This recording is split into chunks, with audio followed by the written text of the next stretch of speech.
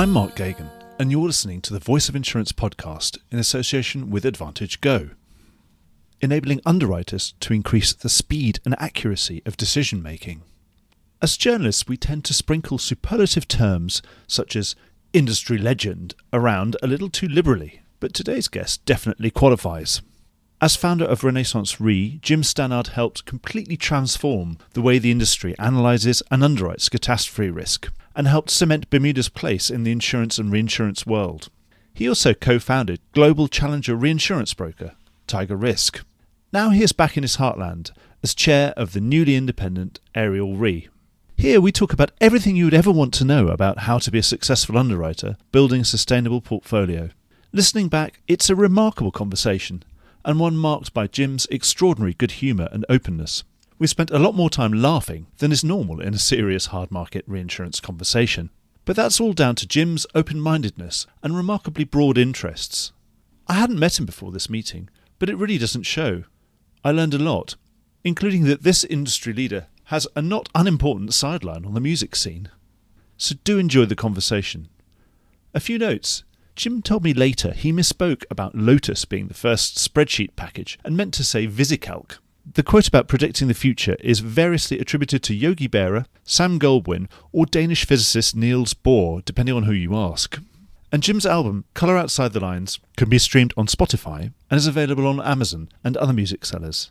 Go to jimstanardmusic.com to find out more.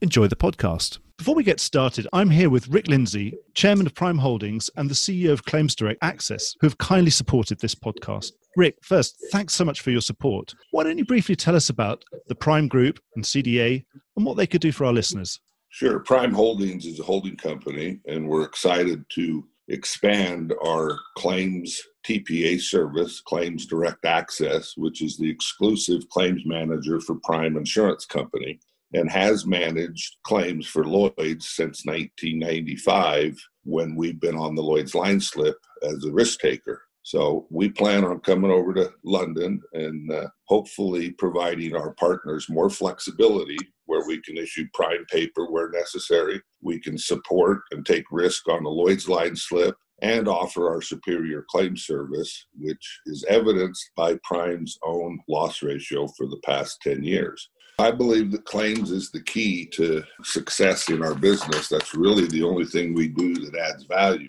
Obviously, you can be a good underwriter, and if the claims falls apart, the underwriting's a waste of time. If you're a good underwriter, you need to balance the scale with good claims. So again, we're excited to bring superior claim service to the Lloyd's marketplace and offer the ability to share risk alongside them as we manage the claims. Well, thanks so much, Rick. I'll make sure there are all the right links in the podcast notes, and let's get on with the podcast. Jim, thanks so much for giving us some of your valuable time. It's really fantastic to meet you. And actually, I have to make a confession. We've never met before, which just seems crazy after me being 15 years in the business and you being so many years writing your name and remembering that it only has one N and not two. Very good. You're one of the few who knows that. We also learned that Buffet Buffett is not Buffet. Got one of those surnames. Obviously, I really shouldn't speak. I've got a most terribly impossible to spell surname myself. But anyway, Jim, congratulations on the Ariel Re deal. What are your plans for the business? Well, thank you. Our plans are to build a premier reinsurance underwriting manager. I think we've got a great team under the leadership of Ryan Mather and the Ariel team. We're taking over 60 people as part of the transaction, and we're building really a third-party capital manager in the reinsurance space located in Bermuda. It's riding on Lloyd's, so I and our other co-investors are putting capital in Lloyd's for Ariel to write business on, and we have substantial amount of third-party capital also on the syndicate we're using, and we're bringing in some new really first-class, I would say names, but they're not literally Lloyd's names, first-class corporate capital to this operation, so I'm really excited about it. And when you say build, one of the things about Ariel is it's had lots of owners since Don Kramer started it up all those years ago, but it's had quite a lot of continuity in its core. Do you think it's readily formed and you don't have to do much with it? It's a very good base. So it is not a turnaround. I knew it from when it started. I admired it. I always thought it was a good operation. And when we dug into it with our due diligence, it was actually even better than I expected in terms of, I basically liked everything I saw. But there is an opportunity to substantially improve on what's there. We've got one of the key people involved with this is Giant Kadelkar. Giant, in my view, is the top cat modeler in the business. He built all the systems at Ariel Re when we started. He built the Tiger systems. Before that, he was one of the first people at AIR. So, I mean, he's part of the Pelican team to really do one more level of optimizing the cat portfolio. And so we really think we can even build on the success that Ariel already has. You've already mentioned, of course, Ariel already has corporate capital helping to back the syndicate as well as its own capital. So, and you said you're going to build a big third-party capital manager. So we'll be expecting other ventures, different balance sheets, different named ventures, a bit like, obviously, you were a pioneer at all of that with Top Layer and your other ventures that you did at Ariel Re. Should we be expecting similar things, similar vehicles? Well, right now we're 100% focused on our Lloyd's operation, and we have some very good support that Ariel already has that is continuing, but we're bringing in several new organizations that providing capital support and very sophisticated and prominent names, organizations. So the current phase is based entirely on Lloyd's. Where we will build this in the future, TBD, we do intend to build this to be a very significant manager of reinsurance risk to third-party capital. So whilst I know you're on the island of Bermuda, you're a legend of Bermuda and you're one of the people who's really built that marketplace over the last 27, 28 years. Currently, you'd say we rule out any sort of immediate plans for a balance sheet domiciled on Bermuda, for example. Yeah, because, that's not necessary for us right now. And that takes a lot of capital. It takes a lot of capital. And we're quite happy to operate through the Lloyd structure now, so. On that subject, I was reading up the first interviews you did over this with Ariel after the purchase was announced. You said that you'd be category killers in a few lines of business. Can you elaborate a bit on that strategy, Jim? Well, I always want to target a few areas and have a true competitive advantage in those areas, whether it's an underwriting advantage or an expense advantage. I have never subscribed to the idea of trying to be all things to all people. And I also think the concept of diversification is overrated. You do need diversification and risk management that is critical, but I don't know who coined the phrase, but people talk about diversification, which is just adding a bunch of stuff that all it does is drag your results down.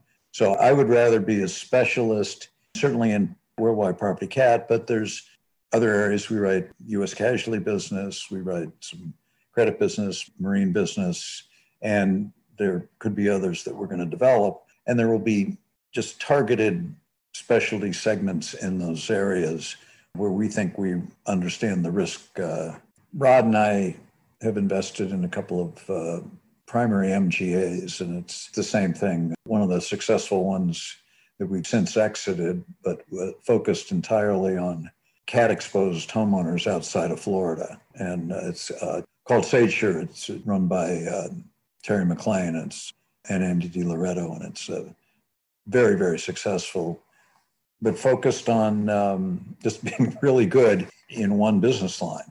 I've always found that a better way to make money in the insurance business, is focus. I was racking my brains, and it was VJ Dowling. I think he must have coined the phrase diversification. I think he did, yes. And I think that's a very good credit him next. I don't want him phrase. to give me a hard stare next time I bump into him in an event somewhere. So it's really about focus and about, you can diversify, but you better diversify into something that you really believe that you're market leading at or as good as you can possibly be at, and you already have a comparative advantage in, and then you can reap those benefits of diversification. But there's no point in diversification for diversification's sake, just because you're looking at the capital, the way it affects your capital loadings and stuff. Yeah, one of the most dangerous phrases in the insurance business, and I remember this back to my early career, is an organization saying it has excess capital that it has to utilize. I've seen a lot of money given away in the name of utilizing your excess capital. Capital is always a scarce resource. that notion of that this is kind of a free ride. We've got all this stuff over here. And then if we write, we write Florida, but if we write Japan as well, then we get a free ride on that and we improve our returns no end. But I suppose you better understand, you better have a view of what Japanese. A lot of money has been lost using that theory. I was going to ask you what time frame you've got for your investment in Ariel. Is it something forever, something for the grandkids? It's not a short-term time frame, but it's not sort of the way I'm ending my career either. It is an investment. I'm non-executive chairman. We have an investment venture company called Pelican Ventures, and I expect to be involved with this for a long time, but not necessarily forever. I was chairman and owner of Tiger Risk for, 12 years, and I've stepped away from that. So now you're free. This is going to be your main day job now. Well, it'll be my largest single activity. We do have other investments in Pelican that I have an involvement with. And I've been CEO, I've been chairman. I know the difference. This company is going to be managed by management and Ryan. And I will play the role of chairman, but I'm not going to get in their way on an operational basis. Not executive in any sense of that. No. There for advice and to hold their feet to the fire on behalf of the investors, one presumes. Right, exactly. Jim, I think you're building a third-party management business. I'd love to pick your brains about what the ideal balance is between your own capital, your own balance sheet, and the capital that's being committed to you that you're managing on behalf of third parties. Is it a really difficult balancing act? And is there an optimum balance, or does it really just depend on what the state of the market is and what the opportunities are? I think the key issue is that the people whose capital you're managing have to be comfortable that our interests are aligned and that I and the rest of the investors have substantial skin in the game. And I don't think it's any different than in a private equity fund. Third-party limited partners in a private equity fund want to see the fund managers have a big slug of capital in the same funds. And so I expect that I and the other investors will have a very meaningful exposure to the results here, and that the capital expects that. And that's really, in my mind, the only thing that determines the balance. As long as it's enough to make the investors really clear that you're all in this together and that you're not just writing for commissions. Right. You're old enough to have been through a few hard markets, because I think some of the complaints about people of over a certain age in this market is that some of these young kids have never had a hard market, so they don't know what to do, which is quite interesting. You're a veteran of plenty of hard markets, and obviously Renry was born into one of those. So using the benefit of that experience, how does this hard market compare with previous hard markets in your career? From a detail point of view, I'm not sure I can really answer that very well. I certainly hear from what I hear through brokers I know and Tiger Risk and other brokers, and through underwriters that I know, that this is the real deal. There really is a significant and broad hardening. And in my view, I've been involved with a number of startups throughout my career. And to me, the importance of a hard market is, for a startup, is you have the ability to get the business. So it isn't so much that the margins are bigger in a hard market. They are, but that's not why the hard market is so important. It's that the business is available to a newcomer, because otherwise, I'm sure there's counterexamples, but I can't think of any reinsurance startups that started in a soft market that succeeded. Maybe there are some and I'm forgetting them, but it is just so hard. And I've seen some really good managements and good business plans not do so well starting in soft markets, because you can't get the business. And then you have to strain to try to get it. So that, to me, is what's key about this market. And now we're starting with an existing portfolio of over $500 million of premium.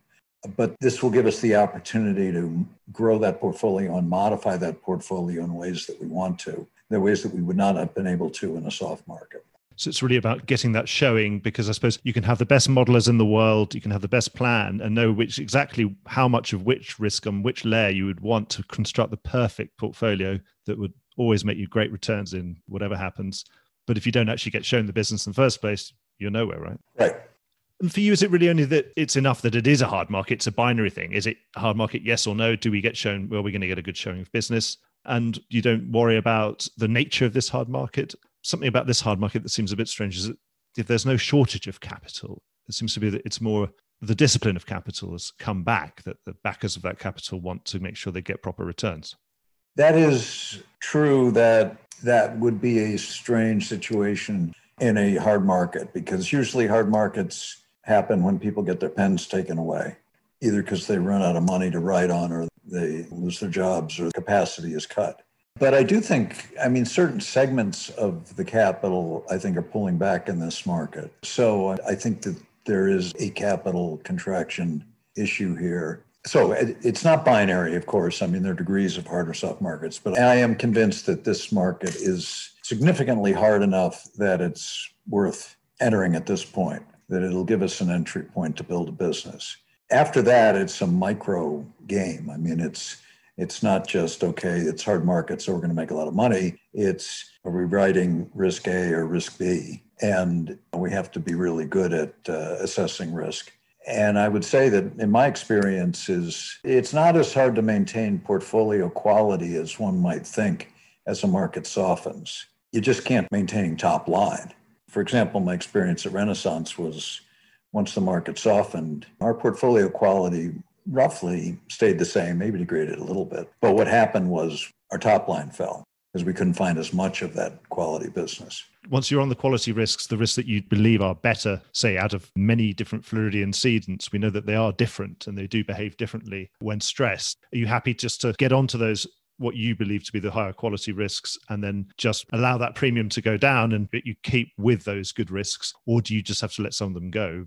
That's a really interesting, and that gets to the micro question. It's a very important question because there's two different things happening. First of all, I kind of subscribe to the adage, there's no such thing as a bad risk, there's just bad prices. But also, quality of the client and continuity with the client is really important.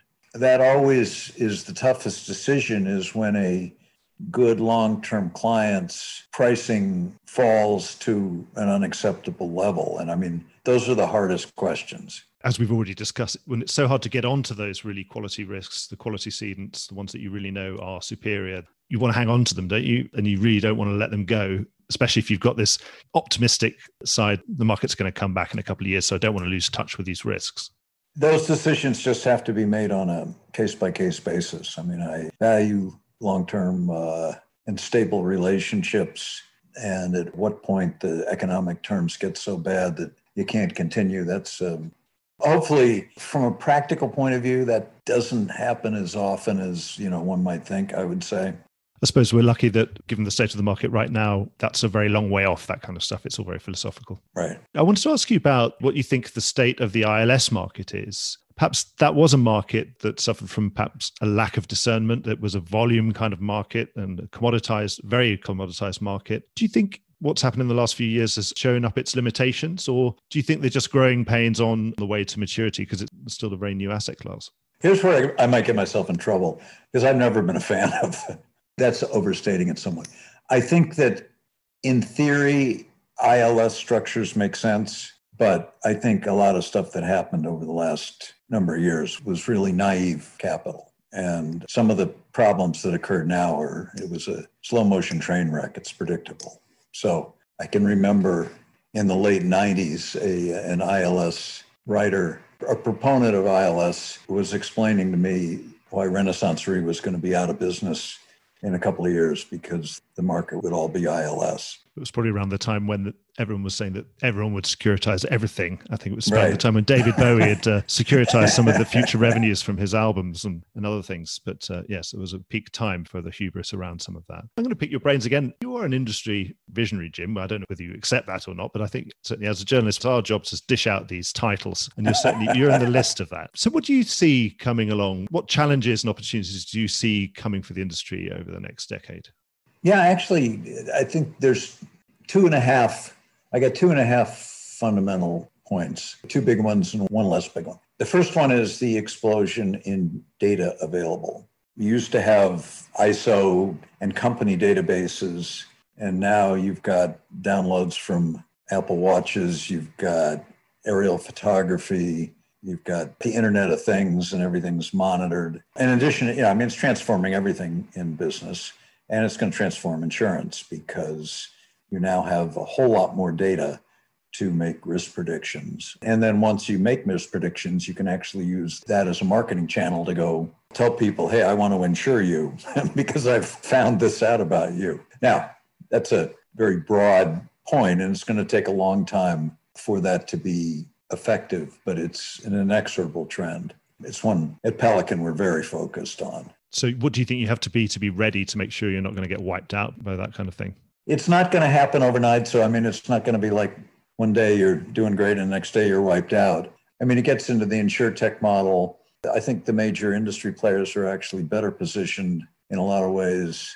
I think a number of these insurtechs have business models that are the way business will be done in the future. So they're right, but that doesn't mean they're going to be the ones that monetize that. Excel didn't invent the spreadsheet, started with Lotus 1, 2, 3. So it isn't always the first one through. It's you can tell the pioneers because they have the arrows in their backs. The settlers get the land is one statement that explains that. So one of my last comments about that is it gets back to in my opinion, the hardest thing in the business is acquiring business, and the most expensive thing is the cost of acquiring business.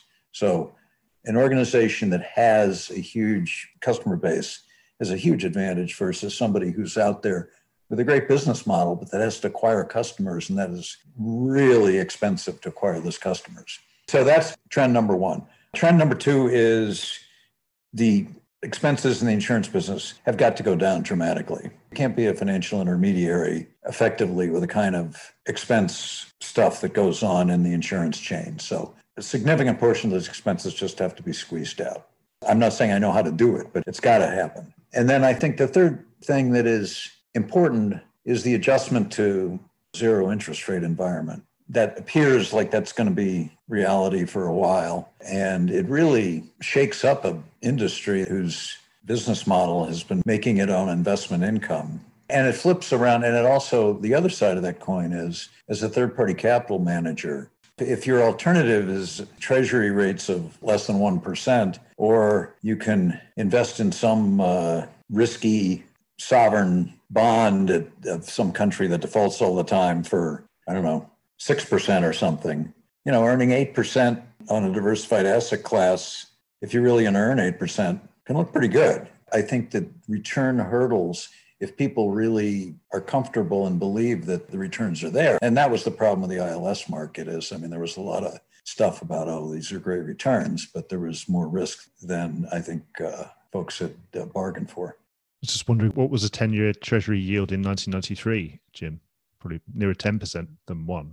It wasn't that high, but yeah, when we started Renaissance, it would have been 4 or something like that, if I remember correctly. What you mentioned about the advantage or potential advantage that incumbents or the settlers have over the pioneers in insurtech, is that also, you don't have that expense of acquiring customers, which is a terribly expensive thing to do, to churn and customer acquisition costs. Is another advantage just your experience, the loss experience, when you can marry some of this data and expertise and actually put it onto your own loss experience that you've earned by paying for it and costing you many millions and billions over years to have acquired. Is that a key advantage as well? In theory, yes, but I'm not sure if organizations are effectively capturing that advantage. The whole model, as I understand it in Silicon Valley, is that what is valuable is the database. A proprietary database is how you create value and your ability to use that database. And so insurance companies should have an advantage there, whether they are effective in really using the most modern big data techniques and marrying the data they have with the external databases. I suspect some are doing a good job and some aren't. So Jim, you've always been an early adopter of almost, I suppose we described Ren as being the first quants of insurance and reinsurance. So I presume, but I'm going to ask you just to check, that the idea of algorithmic underwriting in this new digital world and some of this automatic provision of capital, that appeals to you. Well, sort of, it's funny. This stuff comes in fashion, but then it gets the pendulum swings way too far. So My entire career, starting in 1971 as an actuary, I've been in the business of prediction and using data for prediction. And I'm hesitant because I can't remember who this quote came from, but it's one of my favorites is, it's hard to make predictions, particularly about the future. Sounds like Yogi Berra. It's a Yogi Berra type thing. But we can look it up and I'll put it in the notes if we can't. Yeah, please. I'm not sure. It might have been. But anyway, whoever it was, prediction is really hard. I mean, look at the election results. I mean, you got some very sophisticated, tons of data modeling, and they still are off in that. So yes, I believe in prediction and I believe it's powerful, but there's an awful lot of bad predictions being made. The trick is to figure out the predictions that you want to bet money on versus bad predictions. So when you get to this algorithmic underwriting, I think most of it's BS. I guess that's overstating it because you do need basic algorithms. And it gets back to my point of you want to cut expenses out of the business. Therefore, if a decision can be made by a machine and you don't need a human, you can define a box, then it should be underwritten that way. So actually, that kind of algorithmic underwriting is good. So in the primary business, defining a box for workers' comp business or auto business, I think that's very appropriate. But to try to apply that to treaty reinsurance underwriting, there's so many variables. The models, you're dealing with much smaller databases, so therefore the statistical prediction ability is much weaker than it is in the primary business. I think that's just dangerous. Whenever I see an investment advertisement on the London Underground, it always says at the bottom, the FCA warns that the past is not a very good predictor of future performance. Is that really the ultimate problem of predicting the future, that we're using the past? And is it also that the past is less and less relevant because the rate of change seems to accelerate all the time? Things change faster than they used to, and therefore using the last few years' data is even worse at predicting the future, certainly than it was in 1971. Well, I think we're going to have to get into a podcast on the philosophical underpinnings of probability and statistics, which is a fascinating area, but I think it's beyond the scope of this. It's not going to have mass appeal, I don't think. Yeah, but those who are into it will really enjoy it. Okay, well, on that point about things getting faster and faster, this is something I'm sure I got this from Rod Fox speaking at an event about 4 or 5 years ago, and he had a big slide, and it was great because he's such a good speaker, and I think he had a video of Godzilla, but he had one of a waterfall of cascading downwards, and he said that's the capital is getting down to the risk, and it's inexorable. They can't stop it getting there, and it's going to get there quicker, and it's going to bypass things it doesn't need to get to risk. It wants the capital's out there and wants to underwrite. So what do you think ultimately the logical conclusion for that, particularly with this digital enablement of the marketplace, that things could be done much faster? And as a third-party manager, could you bring all that together to be able to almost have a new vehicle for everything that walks through the door and package that risk very quickly out? Is that possible? Do you think it could be so fast that almost everything is done bespoke and each one has its own cat bond? Well, in theory, yes. It's not going to happen during the career span of my kids because the practical problems, it's a good high-level theory, but once again, this gets back to the limits of predictability. I agree with Rod on that. I do think in some ways things are changing fast, but actually, if I think back to issues in the insurance business starting in 1971 when I started, and issues that are still there, things change slower than one might think when one is looking forward to change. So I think just being aware of it, being a first mover, being focused and preparing yourself for these kind of changes, I think those folks will be the winners. I don't think there's going to be some master algorithm that takes over the business, at least in the foreseeable future.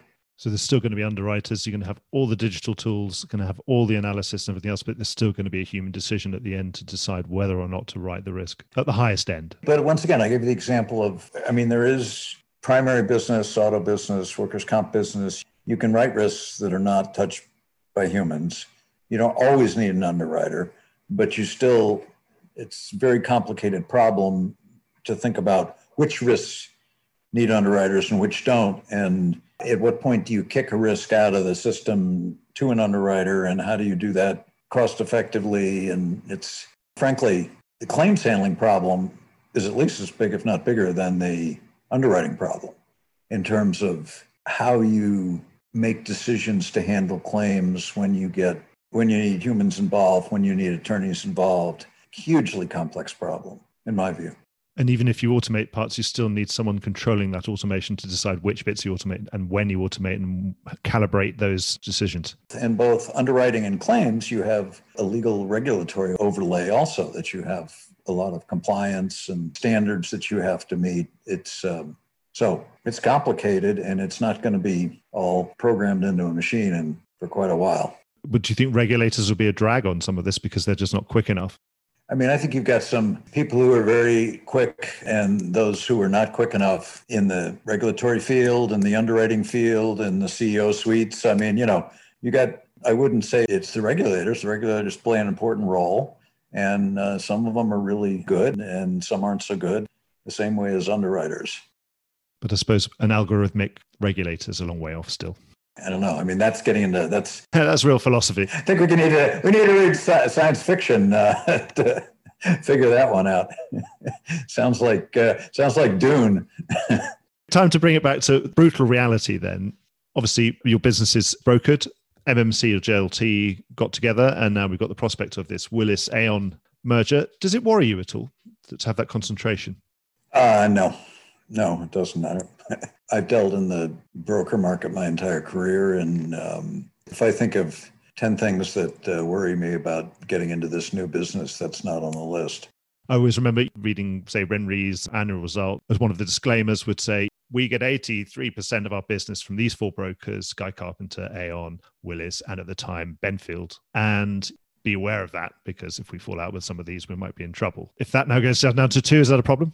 No, but that was the lawyers writing that disclaimer. I was never concerned about getting the bulk of our business from 4 producers. It actually is more efficient than having to deal with a gazillion. So disclaimer was the job to think of anything that could possibly go wrong with the business and write it down. So you think it's just about keeping yourself relevant. If you're someone that these people need and they want to lead the business, then they're always going to be the path to your door, even if there's only one broker. It's our job to add value to our capital providers, to the brokers, and to our clients. If we're not adding value to their business models, then we're not relevant. We're a part of the whole ecosystem, and it's our job to be the easiest place to go to get a problem solved. And are you relaxed about the natural order of things, that bashing 4 brokers into 2 tends to create a lot of space for broker 5, 6, 7, 8, and 9 to come up and invest and become a more important producer for you? Well, I'm not so much focused on the broker market. I mean, I spent 12 years with Rod building Tiger Risk. And I will say that is a hard market to enter. I underestimated when we started Tiger how hard it was to enter that market. So once we were in it, it actually that was a good thing. But I underestimated how hard it was going to be to start it. But that's because the grass is always greener, and I had never started a broker before. So I said, how hard can this be? Rod said, watch out. You're going to be surprised. I mean, I do think there's a cycle of consolidation, and big is good. And everybody gets worried about consolidation, whether it's underwriters or brokers or whatever. And then there is a wave of smaller startups where folks like Ariel Re, and you can go in and compete with major companies if you are focused and get the right team, and you can get capital backing these days. So you're going to have smaller startups, and then some of them will grow bigger, and then they'll consolidate, and then there'll be the next round of the big ones, and there'll be smaller startups. So, I mean, I think there is a natural cycle in all of the spaces of the insurance business like that. So you'd say to the competition regulators just to leave it alone and let it be? Well, yeah. I mean, there's some businesses that there are antitrust issues in, but I don't think in the insurance business that I personally see any antitrust concerns. But actually, I'm not the expert on that. I'm not even that focused on that question. Well, coming near the end of our time, there's one thing I wanted to ask you, things that would have changed a huge amount in both of our careers and yours even more. Certainly in the last few years, the cultural issues around conduct in the insurance industry, of how we all treat each other and our colleagues, have come to the fore much more with Me Too and other things. As chairman, how will you be positioning Ariel to be ahead of that wave of change that seems to be really in train and breaking through the market? Well, I think company culture issues are hugely important. And I mean, as having been involved in a number of startups, I think the quality of management and the quality of the culture is right up there in top importance. And we spent a lot of time at Renaissance, for example, early on, defining our culture and writing it down. And the same thing at Tiger. And I think the issues around Me Too and non-discrimination, that's vitally important. And I got a daughter in the business. I certainly want to see, and a son in the business, and I want to see them both treated fairly. That's just a given. I mean, it's a competitive advantage. An organization that doesn't have a good culture is eventually going to be toast. I remember Neil Curry once mentioning about the no jerk rule. Was that one of your rules, Jim? Yeah. Well, I'm not sure. It was because our culture was very collaborative. We sat around a table and said, it wasn't just me saying, here's what the culture is. We were asking everybody. But I think that's probably one Neil came up with. That's a very important one. If you follow that rule regularly, then hopefully nothing else can go wrong. If it's also, don't be a jerk and don't hire jerks, it's probably a good thing. Right. Well, Jim, you've had an absolutely glittering career in reinsurance, and obviously that's terrible because that sounds like it's over, but you're just embarking on another big chapter in it, so really good luck with that. But I'd say definitely you're going to make it into the insurance pantheon. You've already booked your ticket into there, whether you like it or not. So if you get in there, what would you like your inscription to say? Well, I'm going to do a little shameless self-promotion here, because in addition to being an insurance entrepreneur, I'm a musician. And I have put out my second album, and I'm very pleased by how it's doing. I have Peter Yarrow of Peter, Paul and Mary is singing harmony on a couple of songs with me. I've got Grammy-nominated Kip Winger produced the album, is playing bass on it. And the title of the album is Color Outside the Lines. So I'm gonna request my inscription to be, he colored outside the lines. That sounds great. Jim, we'll have to put a link to the music in the podcast. So you need to describe what sort of music. So is it folky or? Yeah, I mean, I grew up playing music in the 60s and early 70s. So it's folk, Americana with a rock influence. That sounds really, really good. It sounds like what the world needs now, sort of balmy and soothing tones. Jim, thank you so much for your time. I really, really enjoyed the conversation. I mean, who knows, we've gone all around philosophy, music. You're a man of many letters and numbers too. So I really, really appreciate your time. Absolutely all the best with Ariel Re. And please come back on the show and tell us how you're getting on, perhaps, at some point in the future. Thank you so much. Great. Well, thank you, Mark. Bye-bye. Well, I hope you enjoyed today's episode. If you did, don't forget to subscribe or leave a like or a review or recommendation on whatever podcast platform you used to access this program. These really help get the word out.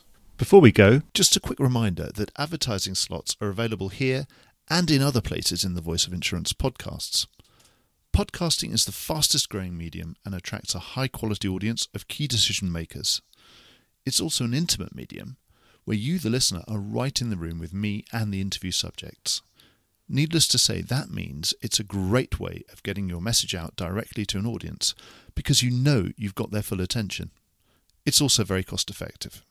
So get in touch with Mark at thevoiceofinsurance.com to find out how you could be speaking directly to the industry. The Voice of Insurance is produced by me, Mark Gagan, in association with Advantage Go, enabling underwriters to increase the speed and accuracy of decision making.